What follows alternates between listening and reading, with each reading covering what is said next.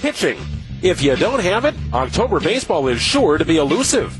The Brewers have it. It's just being used in a way that defies convention. How else do you explain 3 shutouts in 7 postseason games? Our guys that we're giving the ball to at the start of the game, they're doing a heck of a job, man.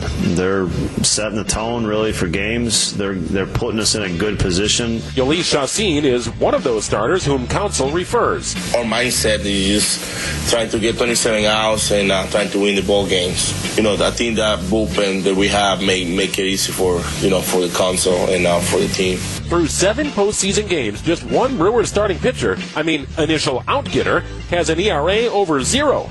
Ryan Braun has had a great view of it all. I think what our starters are doing is so underrated and underappreciated.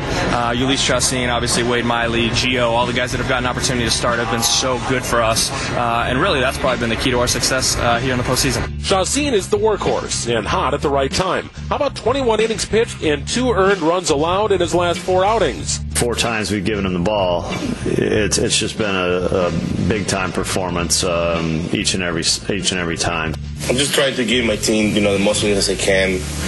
Whenever counsel wants to take you out, you have to give the ball to a bullpen, especially the bullpen that we have. In Milwaukee, gone are the days of letting a starter go until he tires or runs into trouble.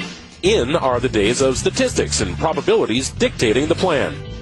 Just a bit outside. Greg Matzik, WTMJ Sports.